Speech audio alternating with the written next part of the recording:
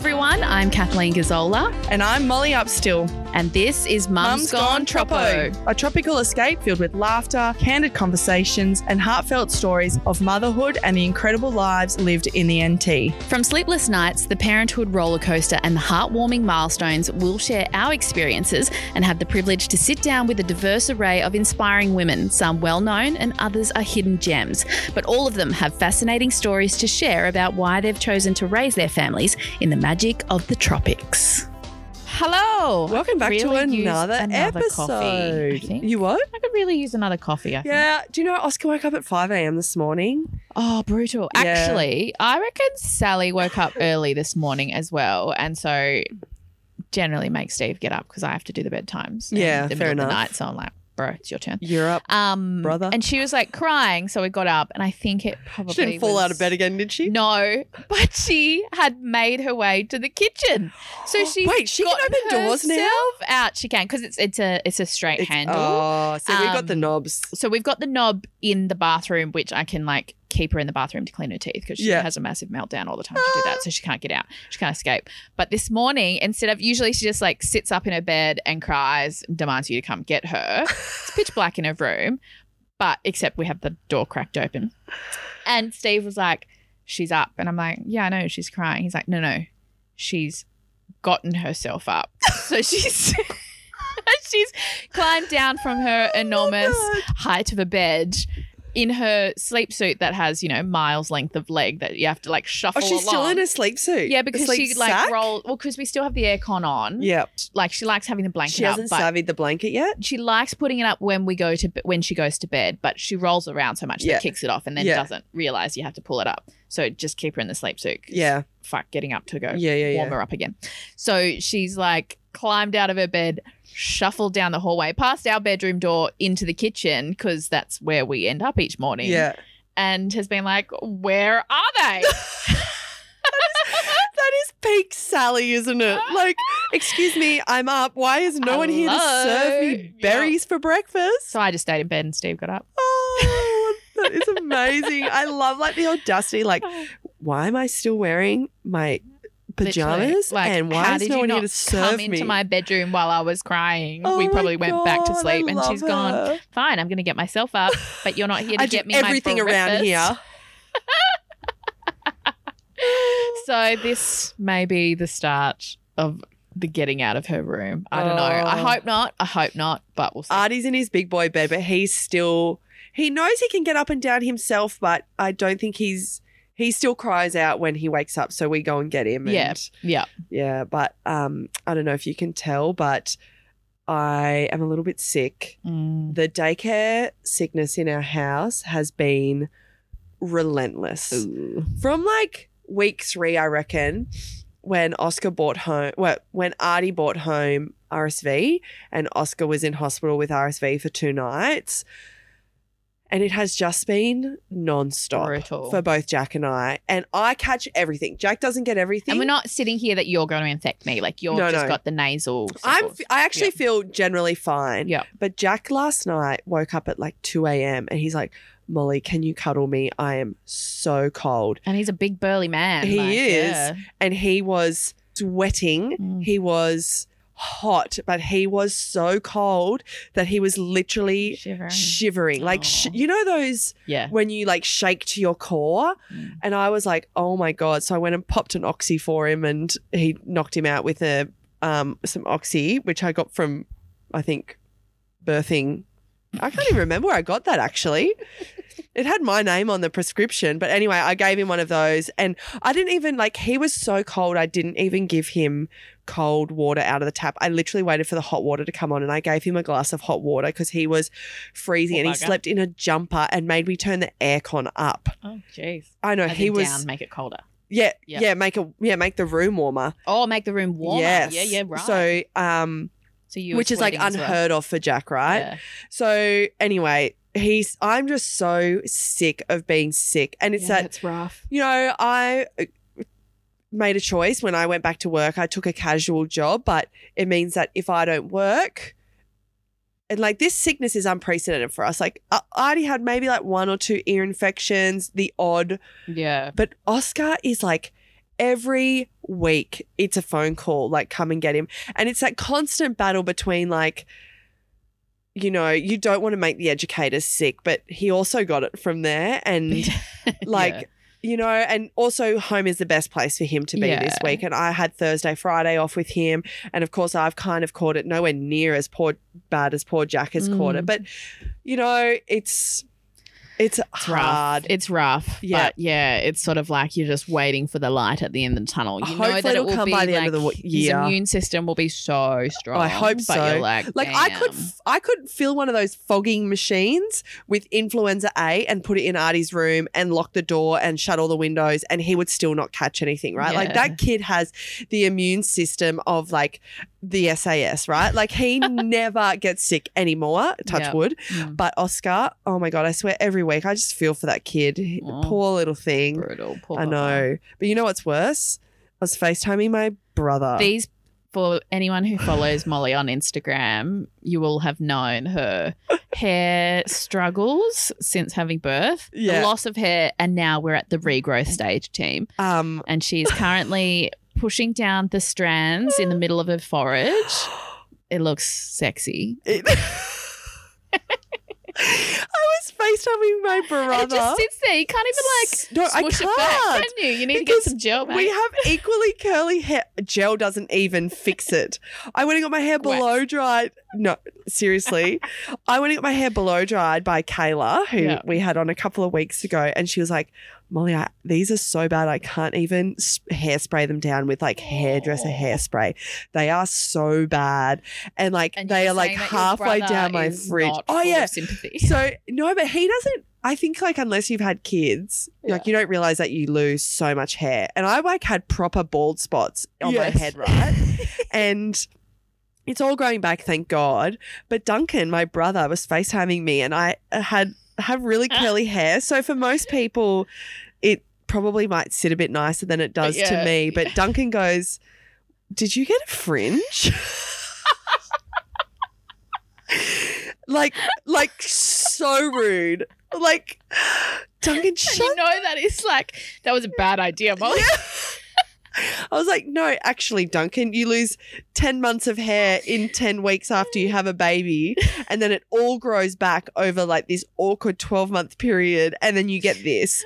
And, like, it's basically what Sally has now, because her hair is just growing on her head from baby time. Did you get it this bad, though? No. I mean, I've always had bald spots at the corners of my forehead kind of thing, because obviously my hair is dyed blonde, so I get heaps of breakage and that kind of stuff. And obviously curly hair is naturally more brittle, so it breaks anyway. Yeah. But I just have breakage as it is, but not in the center of my forehead that it looks like I've had. But it's not breakage, it's just regrowth. Yeah, but it's obviously come from falling out, like, and then regrowing. Yeah. It is so bad. But Duncan's like, why would you get that haircut?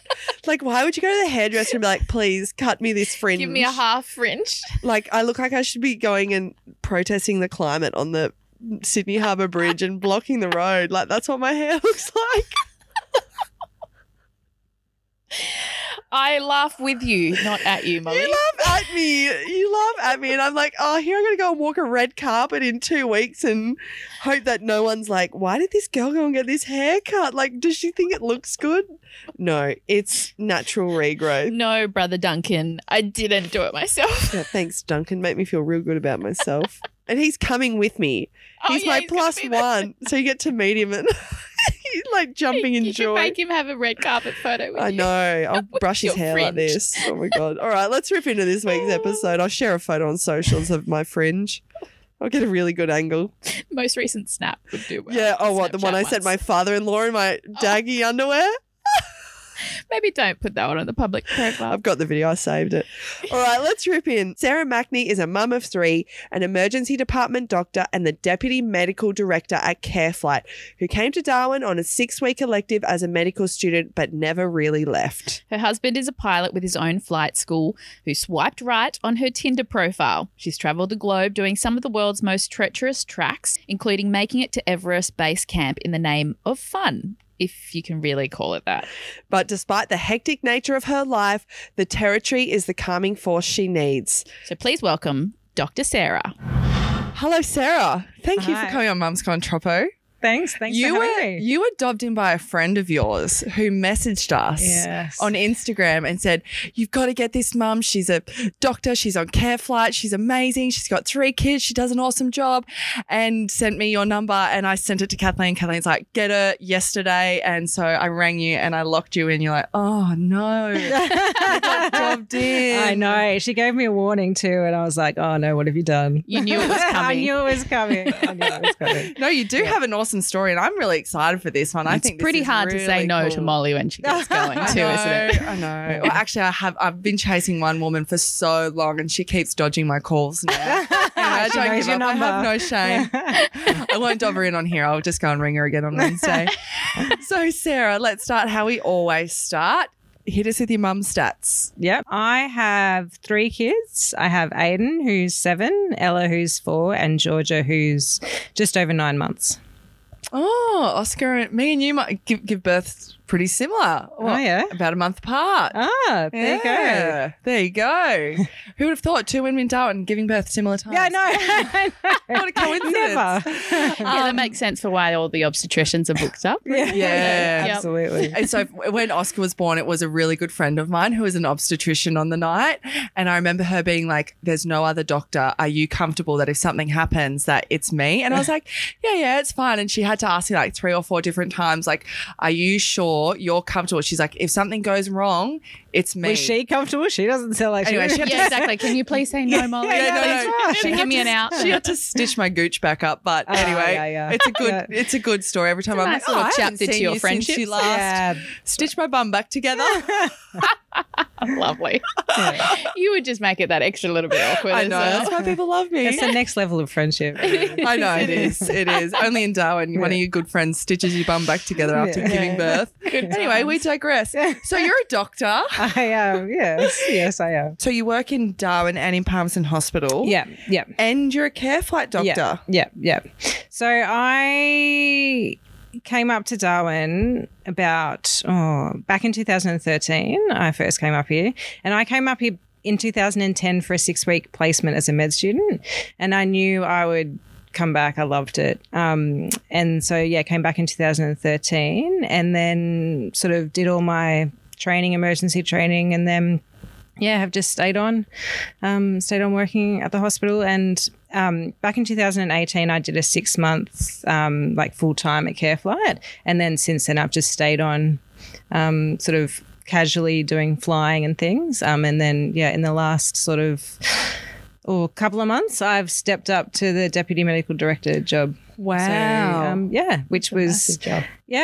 Sort of a bit unexpected in a way because I was still on mat leave when the whole thing sort of came about. Mm-hmm. But it's a good challenge. So how do you manage a job like of that caliber as well as working in emergency?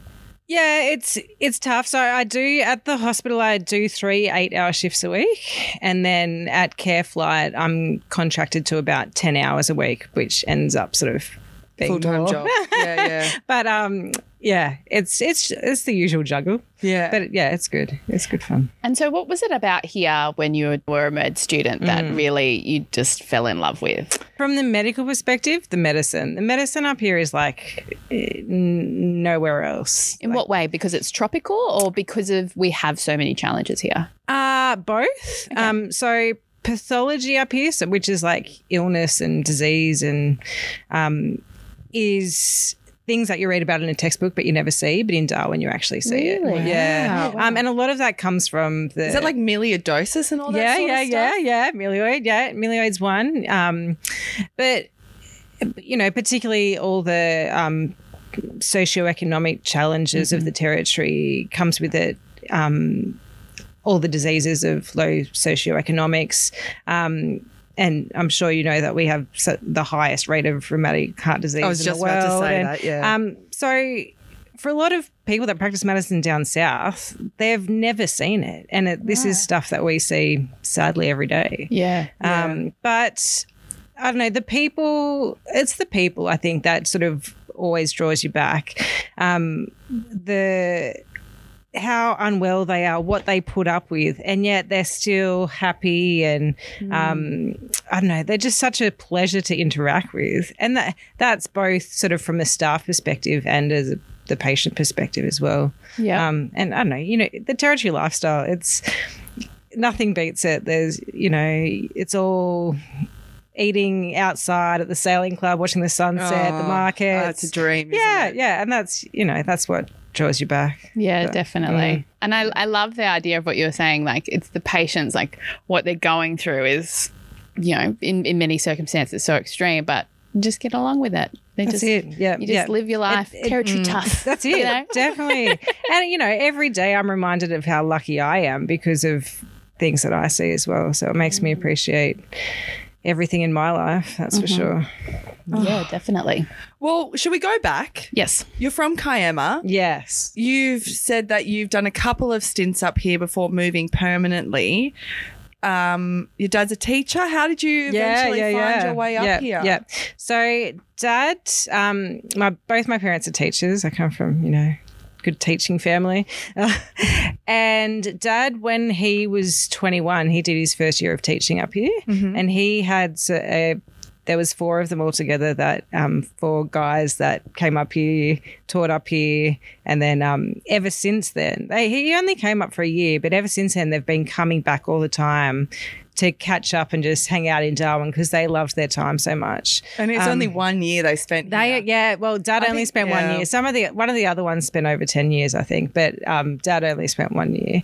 And then when I was, I think, 9, we travelled around Australia for about 3 months, and Darwin was part of that trip as well. So that was the first time I'd been to Darwin, and, you know, from Dad, he always held a special place in his heart. Yeah. And so then when the opportunity came up in med school to come up here for a placement, I said, yeah, I'll go up there. And the placement was in Darwin? Yeah, at the hospital. Yeah, just on the general medical ward at the hospital. Yeah.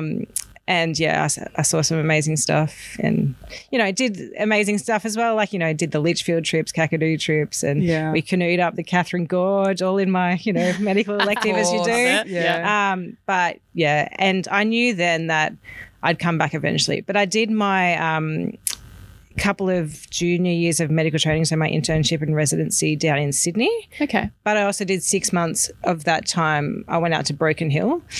It was one of those things that, you know, going through uni, I thought, going through high school, then going through uni, I thought, you know, the big city was such a pull because I was sort of from the country. But then you live in the city and you realise it's not that great. Yeah, 100%. Was medicine always what you were wanting to do? No. I don't actually remember. Or did you just get good marks and you're like, well, better be a doctor? No. I don't remember that sort of like the switch when I wanted to just do medicine. I think it was going through school. I really liked science-y sort of stuff. I liked working with people, and I just found that sort of thing interesting. I had sort of 2 paths that I intended to go down. One was that sort of more academic sort of science, medicine type thing, or I wanted to be a performer. So I know, 2 extremes, but they were my options, because I was even thinking about working on a cruise ship and shows and that sort of stuff, which I didn't end up doing. I went down the science path. But yeah, there was a point in my life where I was making a decision whether I was going to be a performer or going to go into medicine. Oh my God. So performer, you were into your dancing then? Yeah, so I was a dancer from age 4 or something. I started dancing. And then I started as a dance teacher at about maybe 15, I think I started teaching. But I'm also from a very, very musical family. My dad's a musician, has been in bands his entire life. My mum was always into musical theatre. And so I learnt singing, singing lessons all through school, and then started as a singing teacher as well, sort of late high school as well. Oh, wow. So yeah, that was a big part of my life. You can't remember picking that fork in the road as to be like, so I better catch this cruise ship tomorrow, or I'll just continue on at my university residence. No, not really. Like, even when I was in uni, so my first degree was a medical science degree, and all through uni, I was still dancing. I was still singing. At that point, on the weekend, I was playing gigs at restaurants and stuff like that. So I sort of had both those avenues still continuing. Yeah. And then, I guess I had that underlying thought the whole time, I guess, through uni. In performing, a lot of it is just luck, being in the right place at the right time sort of thing. Whereas in anything academic, if you work hard, you can get to where you want to go. Yeah. And I'm not particularly good at selling myself. And in the arts, in performing, you've just got to sell yourself. And Totally. And that's not really my style. So that's how I ended up in medicine. Yeah, right. Wow. And to delve back into just like how different medicine is up here compared to obviously big city life that you mentioned down south. Yeah. I assume you go to certain conferences and are dealing with other colleagues from around the place. Is your knowledge base far more broader and that helps you be a better doctor than you would be down south? Well, I don't know. I'm sure there's good doctors down south too. Of course, yeah. But for instance, when I sat my final emergency exam, which is like a multi-station sort of face-to-face exam, I sat it down in Sydney. And after the exam, you sit around with people and you debrief, because I had a quarantine period afterwards where you have to sort of sit in a room, so you can't talk to anyone about the exam who hasn't sat the exam already. Right. And so I was talking to the people who had also sat the exam. And for me, in the exam, I had seen everything whilst being at work, whereas for a lot of them, they were asked questions that they hadn't even seen or done before. Yeah, right. Whereas, I feel like we're just lucky that the amount of medicine that we get to see is just far beyond anything. Yeah. And so to be an emergency doctor, because I just never know the process. No. It's fascinating, It's isn't a it? long So you have to do something extra to be an emergency department doctor as well. Yeah. Is that to be able to check that you can handle the pressure or think quickly or like? Yeah, so it's like in medicine, there's lots of different specialities. You can be a cardiologist, you can be an obstetrician, and all of those specialist doctors go through further training. Right. So emergency is exactly the same. Okay. So I'm an emergency specialist, which means that after I've finished med school, I have done my internship, residency. I then did an extra sort of resident year and then went into emergency training. But I didn't start my emergency training until 2014. So it took me, 7 years of emergency training. Yeah, it is. And that's on top of a 4 or 5 year degree as well? Yeah. Oh, my Lord. Yeah. Wow. I often tell my kids that, school seems like a long time, but I was at uni for longer than I was at school, like all up, which seems crazy. Yeah, 100%. Yeah. And I mean, you're obviously always still having to learn as well because different things pop up and how you treat different things. Yeah, and this is what I say to med students a lot at work. Like, med school seems like, you get to the end of med school, but that's just the start. That's just the beginning, which is a bit depressing. But no, it's all a journey. It's good fun. I imagine it must be such a rewarding job. Like the things that you must get to see must be so varied throughout any given day. Oh, absolutely. Yeah. And just like from like a kid who's broken their arm to someone who's having a heart attack or a car accident or like, I don't know. It's hard to wrap your head around the stuff that you must see come through the emergency section of a hospital. Well, that's why I love my job, because every day is different. Yeah. And I'm sure if either of you two have sat in emergency, you can see how amazing the people watching is. Just being in the waiting room is quite fascinating. And I guess that's a big part of emergency is the stories. You do it for the stories. People have amazing stories. Well, you're doing a podcast about stories. But yeah, every day at work I get to I'd love to be a fly on the wall, as a journo, the stories. Yeah. Particularly at the NT News, like when you hear some stories of what people have done to end up in emergency. Are you thinking of like penis ones and stuff? Yeah. Absolutely. Well, absolutely. Yeah. Why did you put this up your bum? What were you thinking? Yeah. Or like someone gives like a false story because they're too embarrassed to tell the actual I've got lots of stories, but I won't tell you on the podcast. We'll do that offline. Love it. So you've come up to Darwin. You met your husband up here? I did, yeah. I met him. You swept left. I did. Wait, you swipe left or right? I don't even remember now. Tinder didn't exist when I did it. Yeah, I know. We copped a lot of flack at our wedding for the whole Tinder thing, which was very funny. So many people find their other half on Tinder. Yeah. It's legit. It happens. It is. Yeah. For Ben, I'm sure he won't mind me telling this story, but he's a pilot and he never went out. A CareFlight pilot? No, not a CareFlight pilot. So he didn't socialise too much. He hung out with pilots and they're very insular kind of group, aren't they? Yeah. He decided to go on Tinder and I did because I was trying to venture outside of the medical sphere as well. That was my intention. Yeah. Were you living in Nightcliff or Rapid Creek? No. I was just going to ask that before. I'm one doctor that doesn't live in Nightcliff or Rapid Creek, believe it or not. I know. Oh, the doctor's triangle of Nightcliff. Oh, I know. Yeah, no, I got out of there. No, I have actually never lived there. It's great. But yeah, so when he went on Tinder, he only ever matched with 3 people. I was one of them. Well, you're really not selling your husband now. I don't know what that says about Ben, but anyway, it was obviously fate. Yeah, I was one of them. Someone else was another one who he wrote to, and then she never responded. Yeah. And then the other one was apparently insane. So you're the best of 3. Anyways. And you went, what was your first date?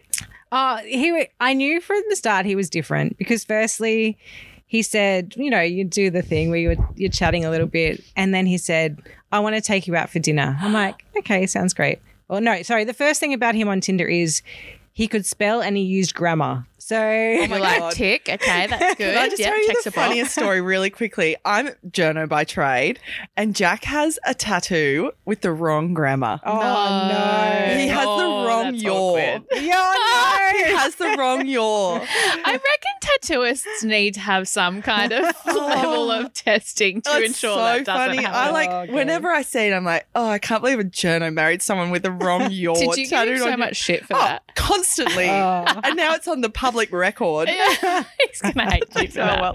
Lucky he doesn't listen. Anyway. Can you just during the night, can you just put an apostrophe on it? Well, we actually went and had a look at getting it redone when we were in Cairns a couple of years ago, and he's like, oh, I might just go and see. We've got a spare day if I can get the apostrophe and the E on there, but it was so well done.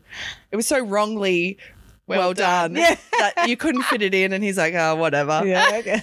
Anyway, continue. So he had go, and he said, I want to take you out for dinner. And previous sort of dates I'd been on, they're like, the guys has always said, you choose where you want to go, tell me when. Whereas Ben said, meet me here at this time, I'll sort it all out. No. Oh, that's a dream. I know, that's right. So we went to Deck Chair for a drink first. Yeah. And then we went to Teppanyaki when the sushi place still exists. Deck Chair for a drink? It was pretty down Sorry, there. not Deck Chair, the Deck Bar. I was going to say, yeah. That's a cinema. Wow. Yeah, sorry. I was like, weird place to go for a drink, but it is beautiful. Right, Deck Bar. Deck Bar for a drink, and then we went to, Teppanyaki. Do you remember the sushi place that used to exist? Yep. Yeah, it doesn't exist anymore.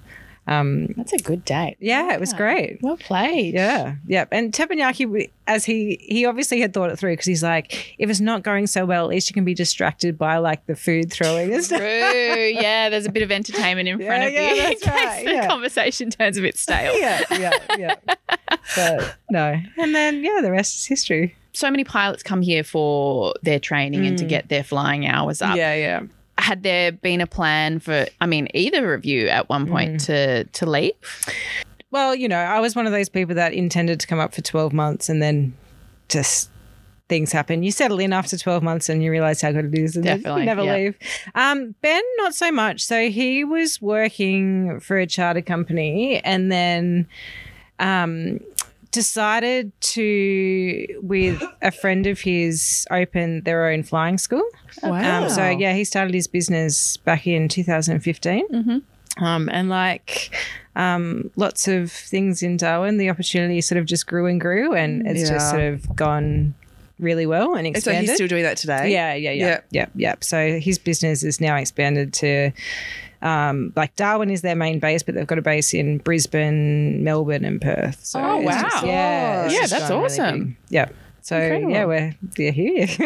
Darwin, we're invested. Yeah, absolutely. It's kind of a bad thing, just reflecting back on that question that, so many people we ask, had you planned to leave? Like that's just always in the back of people's heads. But how beautiful that people go, I did intend to leave, but I fell in love with this place and I have not ever thought about leaving ever again. Yeah, true. Yeah. Like the charm of the territory is so real. Yeah. Well, I feel like it gets to this time, build-up time every year, and you do think about leaving. Oh, God, yeah. Don't we all? I had to put makeup on yesterday and I literally had to shut my bathroom to open my bedroom door to let the aircon in because my face was sweating so much that I was just literally rubbing foundation onto sweat and I was like, I don't know why I'm bothering. No, don't bother. Just don't bother. Yeah. Oh, God. When I blow it out my hair, I'm just like sweating bricks every morning. Seriously. At least in my work, I don't have to wear makeup or do my hair. So.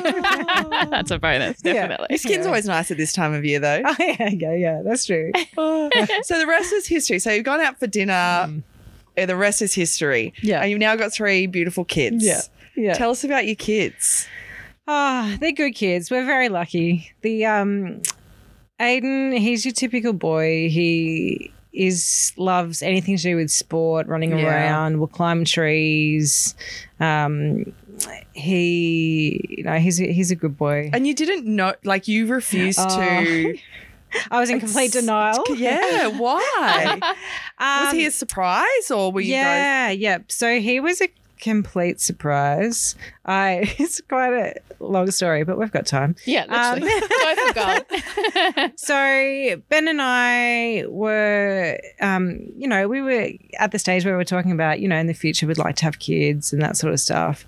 And that's very much you like the future now. Conversation. Yeah. Just making sure we're on the same page, but like not right now, but like sometime soon. Yeah. And I've got polycystic ovarian syndrome and I'd been on the pill since I was like 15 and I'd had friends who had had issues getting pregnant and I had sort of prepared myself for having difficulties falling pregnant. And I thought, okay, I'm going to get myself off the pill just to see if my body can be normal. And also Ben has, again, not long-ish story, but a few years before I met him, he had a plane crash and was a paraplegic for a few months. What? Gosh.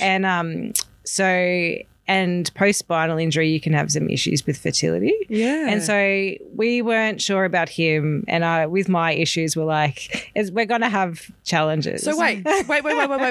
So he was in a wheelchair. Was it like you'll never walk again and then had to teach himself how to walk again? Yeah. So they always thought that he would be able to regain function and things because he didn't have a complete sort of severed spinal cord or anything like that. So he just had he had a fractured spine, but his spinal cord was intact. Wow. Yeah. Oh my gosh. Yeah. Far out. Yeah. God, you didn't put that in your Q&A, Sarah. No. Luckily that happened before I met him, but talking to his family about it, it's still pretty raw. Pretty I imagine it would be. Definitely. Yeah. So both of us with, I guess, what we thought was sort of suboptimal fertility, and then I came off the pill to try and get my body into a good position. And then I just never got my period. I'm like, this is really depressing. I'm never going to be able to have kids, your mind's just going crazy. And then one day I'm like, I'll just do a pregnancy test for the sake of it. And then just like instantly positive. And I'm like, girl, you pregnant. Well, then I'm like, that's weird. And then Ben still recalls this so vividly. He came home from work late one day and I was already in bed. And I'm like, you're having a shower? He's like, yeah. I'm like, okay, can you just be quick because I want to talk to you about something. And then he went and had a shower. He's like, I knew exactly what you were going to say for some reason. I'm like, I did a pregnancy test. It says it was positive. I don't believe it. So I guess I'll go and see someone to check. How do you, in the medical profession, knowing how a pregnancy test would work, having even though you're an emergency doctor, probably having a fairly decent understanding of pregnancy, why do you think you were so in denial? Because of obviously I had convinced yourself. Yeah, I had convinced myself that it was going to take a few years. So how long had it been since you'd gone off the pill, do you think? Oh, less than a month. Oh, wow. Yeah, right. Oh, no, probably more, just over a month, maybe. Yeah. No wonder you didn't get your period because you were. Oh my gosh. Yeah. And then since then I've learned, which I didn't know at the time, as soon as you come off the pill, that's when you're really fertile. So just be warned, anyone who's explains it. Yeah. Oh, huh. Yeah. So explains Artie then. So if you feel comfortable, can you tell us about what you've got, your polycystic? Yeah. So when I was, I guess early sort of teenage years, I was dancing like 7 days a week, and so expending a lot of energy, and I just kept putting on heaps and heaps of weight. And then my mum just sort of sensed that something wasn't right.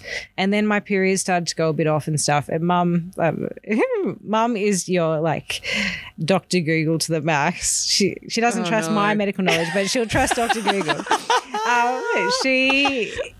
She had seen something about polycystic ovarian syndrome and just went, oh, my God, that's what Sarah's got, because I sort of just ticked every box. And so she took me to the GP and I had all the testing and, sure enough. Right. So what happens?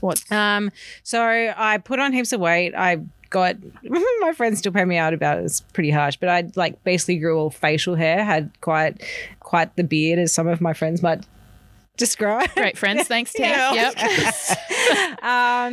And my periods just went all over the place. I went from having super regular periods just to all over the place. It's just this sort of weird hormonal imbalance sort of thing.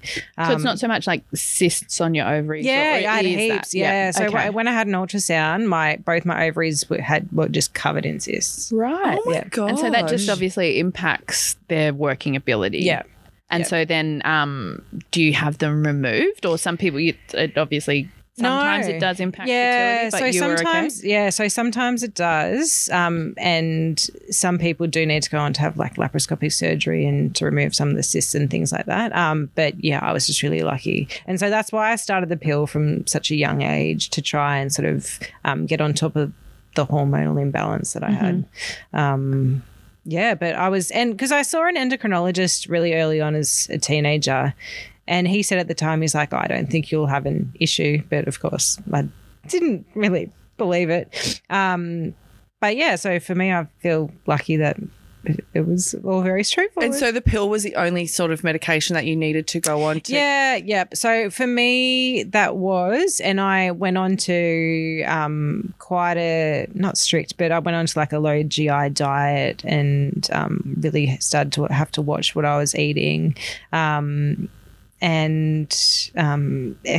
was already exercising so much, but I guess just trying to eat much more healthily. And a lot of people have to go on to metformin as part of their polycystic ovarian syndrome, but I didn't have to at that stage. And it didn't impact the pregnancies or no, and even falling pregnant with your other two either? No. Right. And in a way, I don't know whether falling pregnant with Aiden sort of helped calm it down a little bit, or like normalize things a bit more, because falling pregnant with Ella, it was on first try. Little one-shot wonders, That's it. But your husband's like, yeah. He's disappointed that we don't have longer to try. It's so true.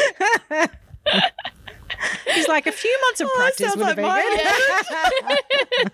Pretty sure that's like any husband, really. That makes me laugh so much. I think after we became pregnant, after I told Steve I was pregnant, he's like, already? Fuck. And as women, you go off the pill, you're like, oh, this will just take a while. You're kind of selling it to them. Yeah. And like, husband's like limbering. Totally gave me a dud steer there.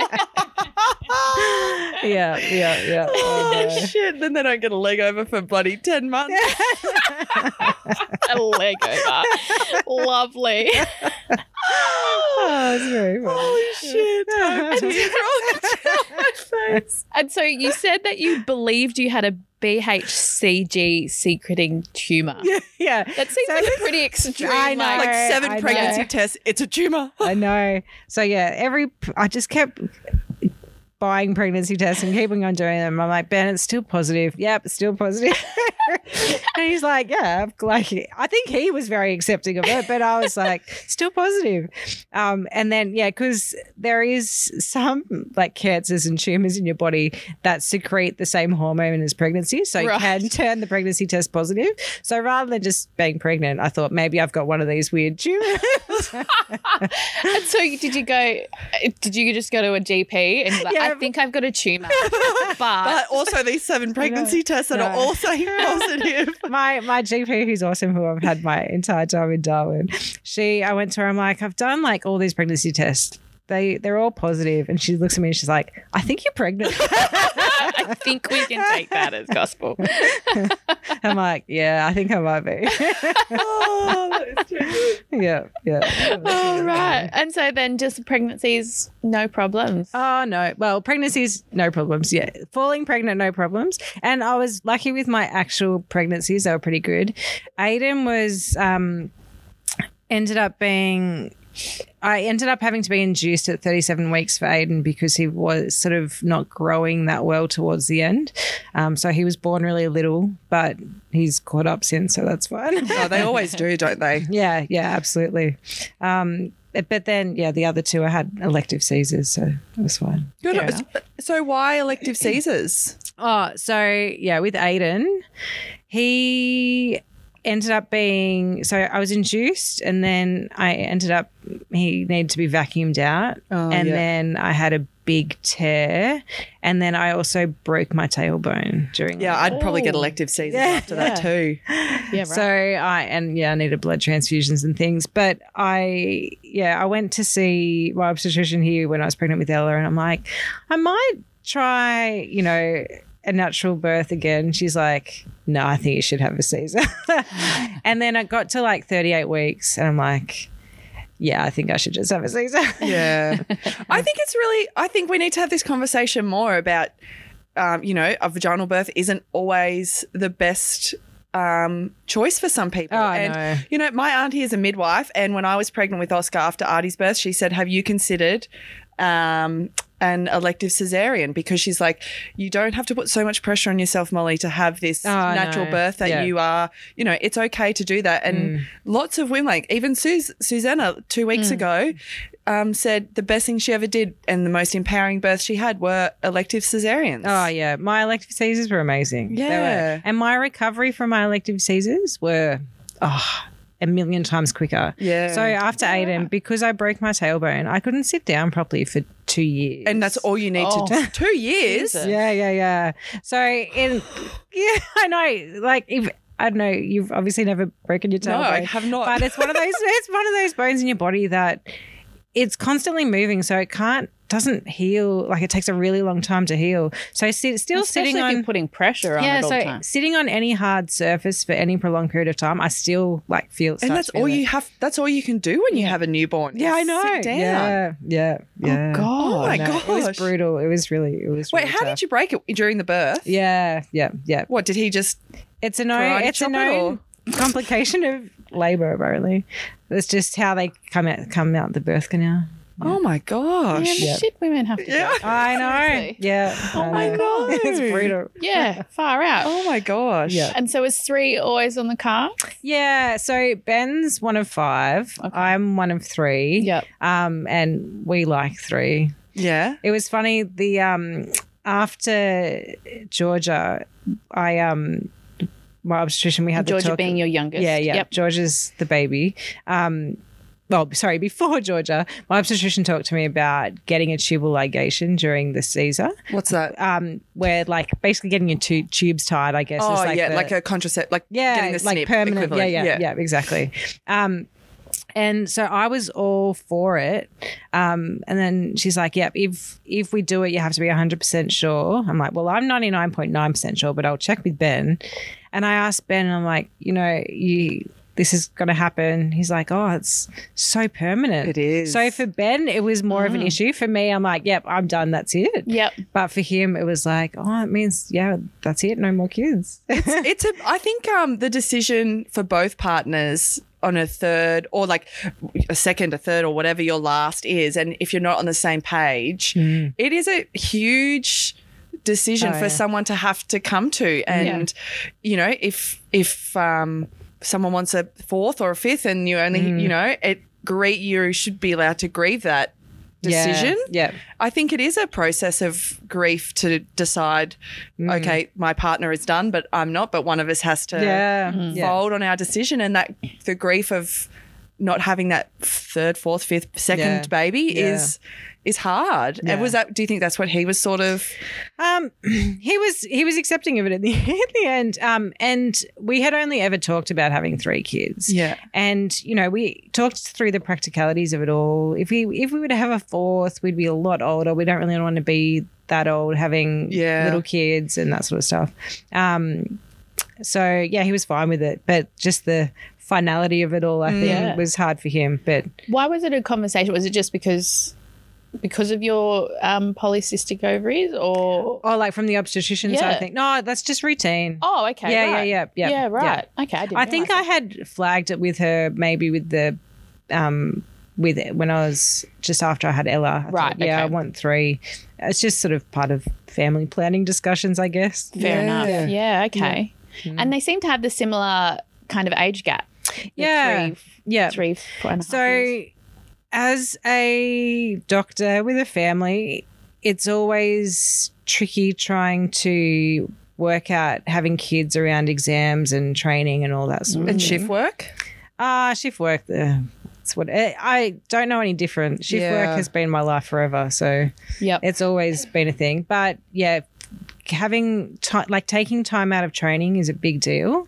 Because you have so much to catch up on, or? Well, it depends because there's certain terms that count towards training and you've got to get a certain amount of, because as part of emergency training, you also have to do intensive care and anaesthetics as part of that. So you need to have 3 or 6 months terms of them as part of your emergency training. And so you need to make sure you have got them done, and then if you interrupt your training in the middle of the term, that term might not count towards your training. Wow. So it gets complicated. Yeah, absolutely.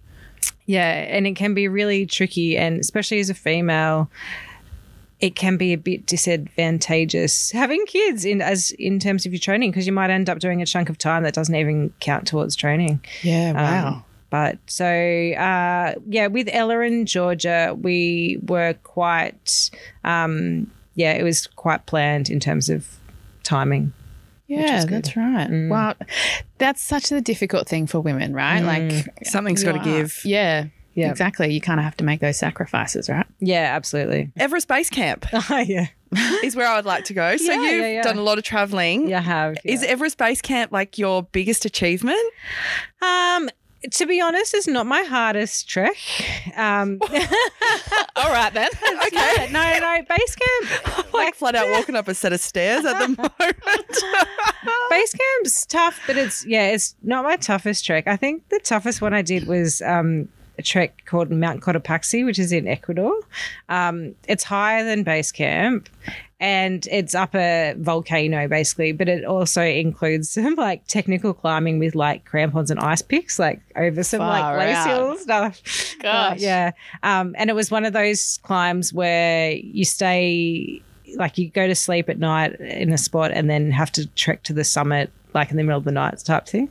Yeah. So that one was way harder than base camp. Base camp is just like walking during the day and things. And so how did you get into this sport? I had one of my best friends from high school, and her name is also Sarah. Her and I travelled together I started travelling with my friend Min, who I went to med school with. In our first year of med, did a bit of a around the world sort of trip, back in the day where you could buy a around the world ticket and stop at lots of places. And so my first trek, we did the Inca Trail on that trip, which was really fun. And then my friend Sarah, who I went to high school with, her and I then every year would sort of go on big trips. We'd plan a trip somewhere every year. We actually she didn't do base camp with me, but we started doing lots of different treks and stuff around the world. Base camp, I think, was just on the bucket list at some point. But trekking's one of those things that you're just so sort of in nature. It's just so good for your mental health, and it's one of those real sort of achievement type activities that once you do it, you just sort of want to do more. Yeah, right. I can't say I've ever been drawn to doing a trek. Well, that's what people are like. I mean each people to say their the same own. thing about marathons and stuff. No, I Yeah. just want to do another one. And I'm like, Yeah. I don't even want to do one. but yeah, I could see the by the end of it, after you've slogged your guts out in some parts of the trek, I'd imagine you're sort of like, fuck yeah, I did that. Like, Yeah. And being in such probably pretty remote areas of the world that so many people wouldn't see. It's kind of off the beaten track. Yeah, absolutely. And that was always my style of travel. And me and Sarah, on a lot of our trips, our travel style was just fly somewhere and just work it out when you get there. Oh, that gives me so much anxiety. I can't manage that. I've got everything planned visibly go down to the T's. When Steve and I organised, when I organised our 3-month honeymoon, I had it all You had planned a 3-month honeymoon? Yeah. Thank Where did you long go? service leave. We went to Paris, Italy for a month, Greece, Japan, Oh my gosh. Wow. Prague. I had 3 days. Yeah, I was pretty lucky. Thank God for long service leave, really. Yeah. But yeah, I had everything planned, and he's like, "Why don't we just like fly somewhere and then we'll figure out when we get there?" And I'm like, "No." No. No. There was one trek that we did, which we did part of the Camino de Santiago in Spain, which is trekking from like the French Pyrenees across Spain. We only did 100 Ks of it. Just 100. But just 100. Only 100. But we thought, I don't know, the time of the year we did it was probably, our planning was terrible, but we assumed that there'd be other trekkers doing it at the same time. But there were some days where we just didn't see a single other person walking. Oh my gosh. There was one day where we were walking in the Spanish countryside or whatever, and we were walking through these, like, I guess you'd call them woods, this area of lots of trees. And then we just started hearing all these gunshots around us. What? I know. And we're just thinking, we could see like the headlines now of like, 2 Aussie girls shot in the middle of the woods in Spain. And anyway. What was it? I must have just been someone hunting or something. I don't know. But You never saw them? Never You saw just them. heard it? Just heard these gunshots. Oh my God. Yeah. But Wow. no, there's some good stories from our treks. That's cool. And so have you done the ones in like Central Australia, like Larapinta? I did Larapinta. Yeah, I did Larapinta when Japula? I was 17 weeks pregnant with Aiden when I did Larapinta. Oh my gosh. Yeah, right. Yeah, because I'd booked it before I realised I was pregnant. But it was great. I actually felt really good because, happy second trimester. I was just going to say, you like hit that 13-week mark and you're like, I could run a marathon. That's And then it, you're like, yeah. wow, this is the best. And I felt great because I was exercising, I was drinking heaps of water, and I was eating constantly. So I felt really good. That's great. Yeah. And have you done Japula? No, I've done portions of it, but I haven't actually done the whole thing. I feel like every year it just sells out so quickly. Yeah, it does. Like in 10 minutes or something, it sells out some what years? Yep. I've done sort of both ends of it in different ways, but I haven't done the full thing. Yeah, right. So have you got another one planned coming up? Oh, not yet. No. The post kids has been, I haven't done any good trekking post kids. I did one and I don't think I was pregnant yet. I just met Ben, and me and some friends booked a trip to Patagonia because we wanted to do a trek in Patagonia, and Ben will. Wait, where's Patagonia? So it's in Chile and Argentina. Oh, Yeah. okay. Yeah. I was like, South is it a America when I was brand? like, oh. It is a brand, yeah. Oh, right. So it's also a place. It's the most you know, my beautiful part of the world. geography is strong. The geography runs strong in this one. And Ben, not constantly, but will frequently remind me about the time that I booked a trip to Patagonia and didn't invite him at all. I still maintain that I did invite him, but, so me and I think there was 5 of us all together that went to Patagonia. That was fine. Yeah. But I think when the kids get a bit older, I'd probably go and do some more. But at the moment, they're just too little and...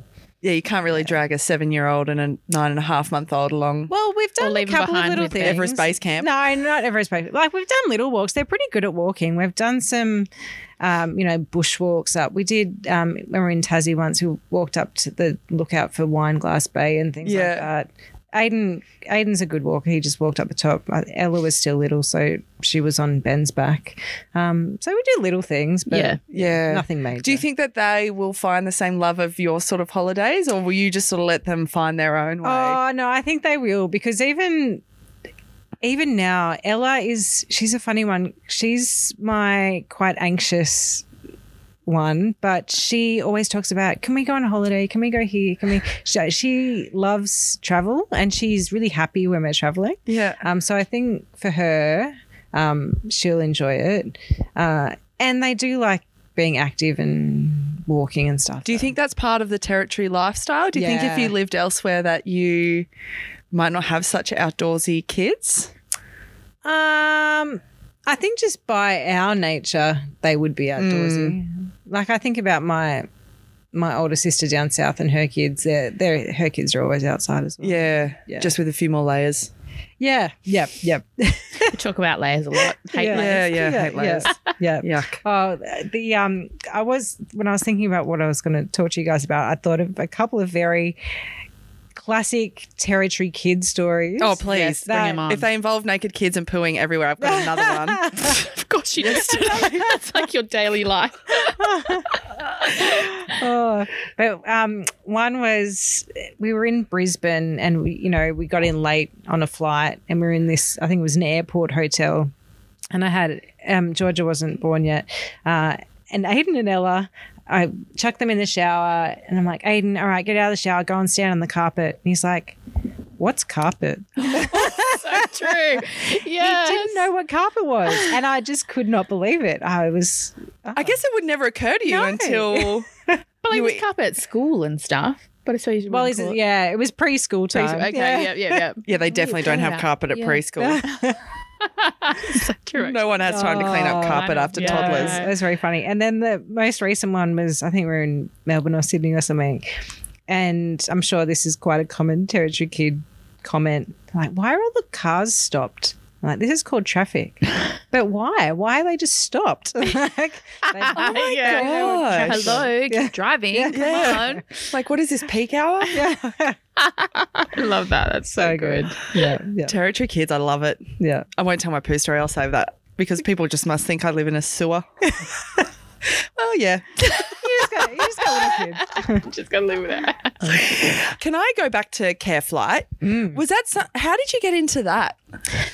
So as part of emergency training, you can do retrieval as part of your sort of to make up part of your training. And I was always really interested. Back in the day when I was working going way back, I actually did 12 months of my medical school training. I lived in Broken Hill and worked out there. And so I saw a bit of retrieval type stuff with the RFDS down there. And so I always had a bit of an interest in it. And then, coming up here, I was really keen to do the CareFlight retrieval job. I got it for 6 months and then I guess confirmed my love of retrieval. Yeah. Is it similar to emergency in the sense of in many circumstances, the urgency of it? Yeah, absolutely. So with CareFlight, it's basically what we describe as an ICU in the sky. So everything we do in ED, we can do either on the ground or in the plane. We have the same, pretty much all the same equipment, same drugs, everything. Yeah. Yeah, right. And the stuff that we go to, is the stuff that we would see most pretty days. hectic. Do you feel? Mostly. Yeah. Do you feel like as a doctor in the air, you have to be really sure of the decision you make because you don't have colleagues?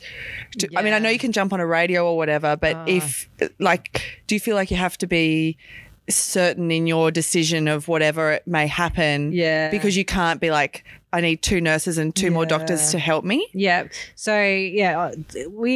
often say, when you say jump on the radio and talk to someone, comms in the NT, even with radios, phones, is sometimes absolutely impossible as much as you try. Even sat phones, there's lots of areas where sat phones won't even work. So you can be...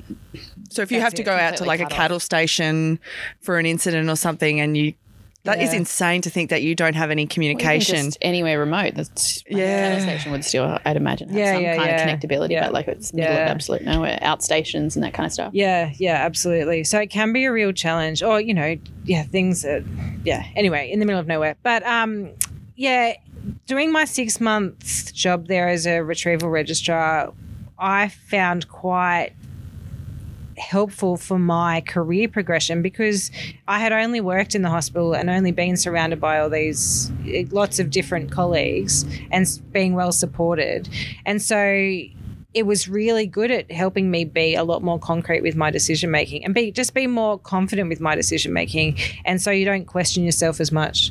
So really helpful to give me a bit more confidence in my decision making and make me realize that I can do the job. I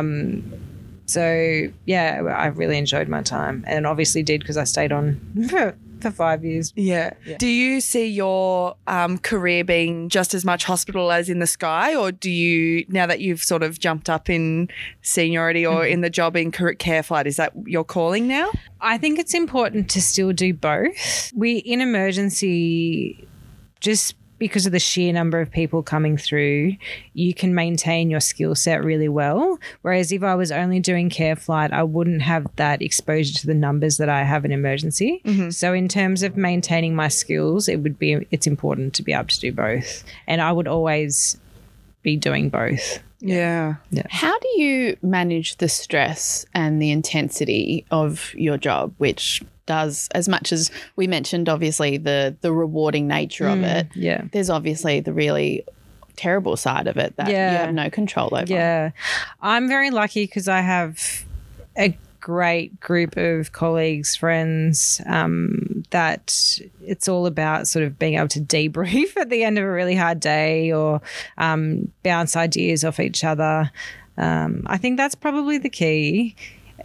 By my nature, well, that's why I'm an emergency doctor. I work well under pressure. Okay. That's how I've always been. That's just what I'm like. But there's a lot of really hard things that we see. I can only imagine. Yeah. And one real turning point, well, obviously it's a big turning point in everyone's life, but after becoming a mum, going back to work after becoming a mum, I realised how different I was. Particularly seeing really traumatic things happening to kids in particular. Yeah. I could not do it. Yeah, I would struggle with that. It's really hard, but I struggle with that now with the news, in particular seeing a lot of the stuff out of Israel and it's horrible. War, and you see the kids in paramedics' arms and that kind of stuff. I struggled to look at that. Yeah, you just have to become quite detached in a way. You've got to sort of be focused on the job in front of you and just get it done, and then sort of deal with the mental aspect of it later.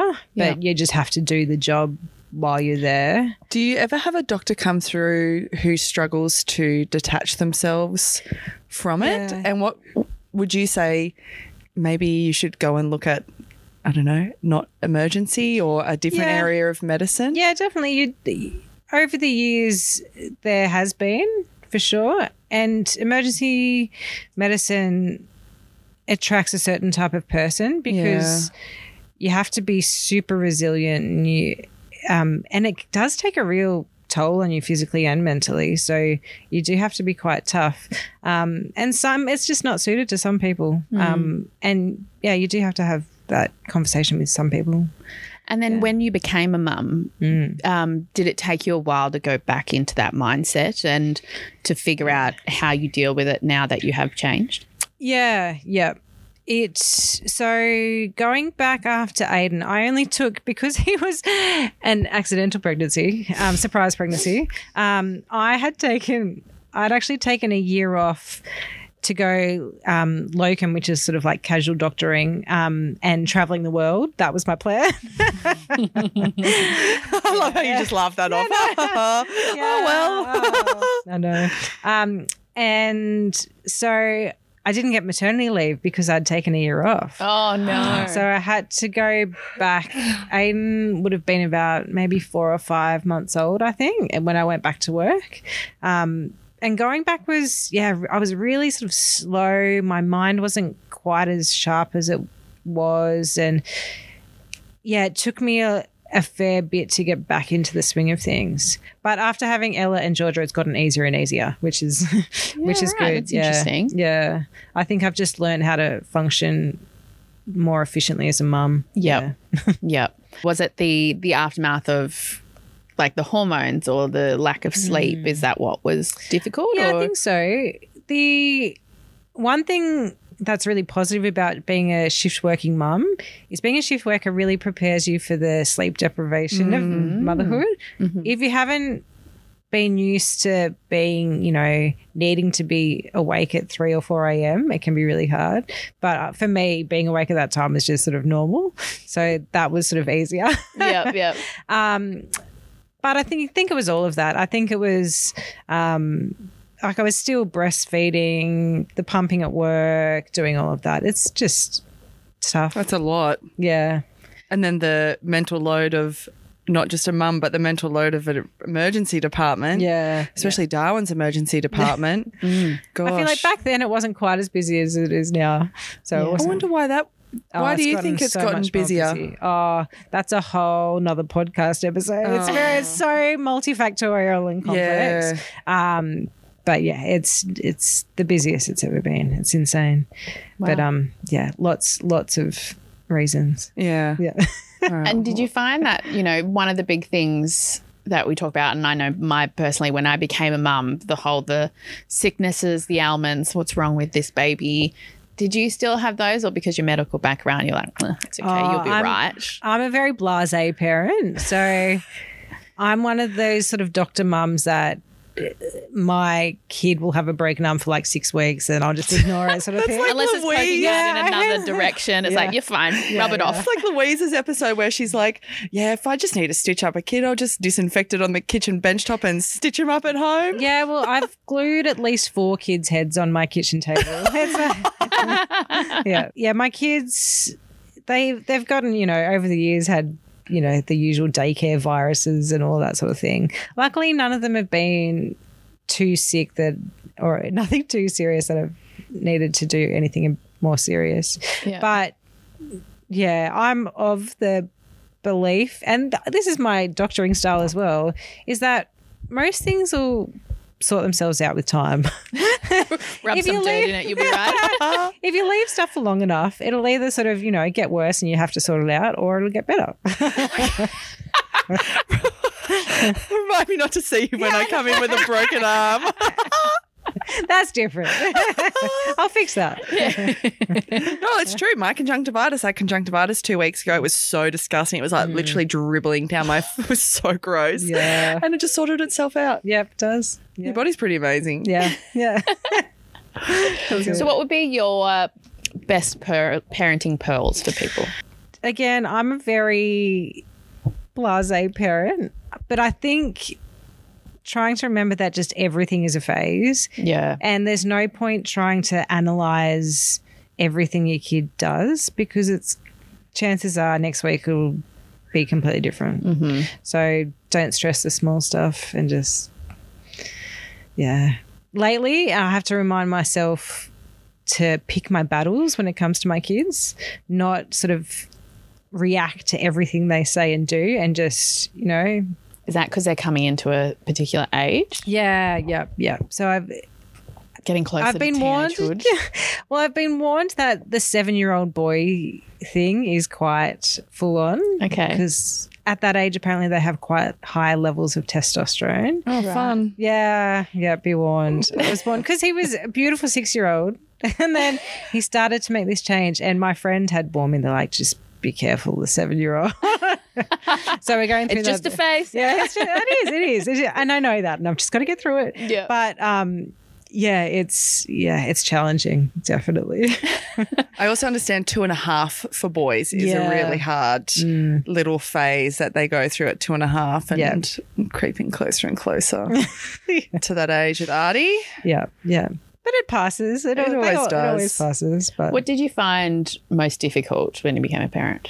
Oh, I don't know. I feel lucky that for me, being a mum felt pretty natural to me, which was good. I know it doesn't come naturally to a lot of people, but for me it was all it felt pretty normal. Probably the difficult thing, and still to this day, is the not being able to do, and this is because I put pressure on myself to achieve stuff, but not getting to do what you want to do in terms of, I want to achieve all this. And then you get to the end of the day and you've achieved none of what you've set out to do. Totally. So I find that hard. But overall, I can't complain. I've got 3 kids that are really good. I call Georgia the easiest baby in the world because she's seriously the easiest baby in the world. So do you think she's easier, or do you think you're at baby number 3 and you're just like, whatever, mate, you'll be right? I think a bit of both. Yeah. By her nature, she's just a happy kid, just constantly smiling. When she was 11 weeks old, we did a trip to Borneo, which is very random. But I've been there. We did that when I was growing up. Yeah. Growing up here. It was close, cheap, Asia. Yeah, well, we ended up, it was with Ben's entire family, so there was like 25 of us or something huge. But why Borneo? Ben's dad, it's a beautiful place, but yeah. So Ben's dad, Fiji have kids clubs and stuff. Ben's dad went to school with someone who, a man who lives over there, like he's from there. So he wanted to take our whole family over to see them, but it was great. But during the Borneo trip, Georgia, the family didn't hear Georgia cry once. Great. Just because she didn't need to, she was getting fed. She was stimulated and she slept when she needed to.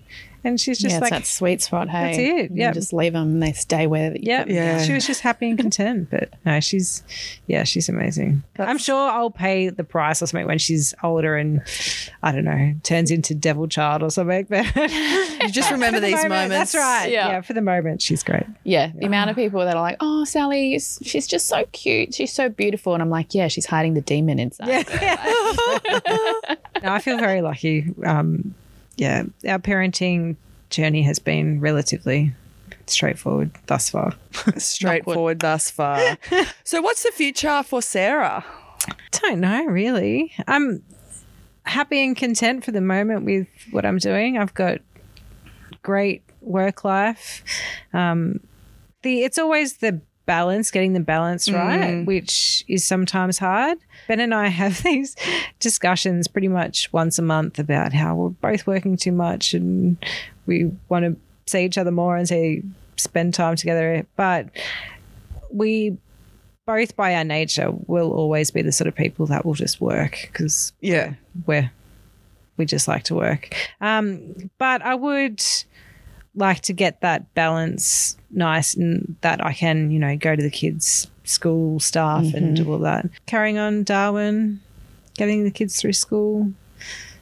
I'd like to do a bit more travel in there. Yeah. I feel like I've had Georgia and haven't sussed out my future yet. Yeah, you're still in the depths under one. That's it. Yeah. Well, it sounds like a beautifully content life that you have that I'm sure many people would be absolutely envious of. I think, when you find that sweet spot in your life where everything is just good, you just can't go wrong. Yeah.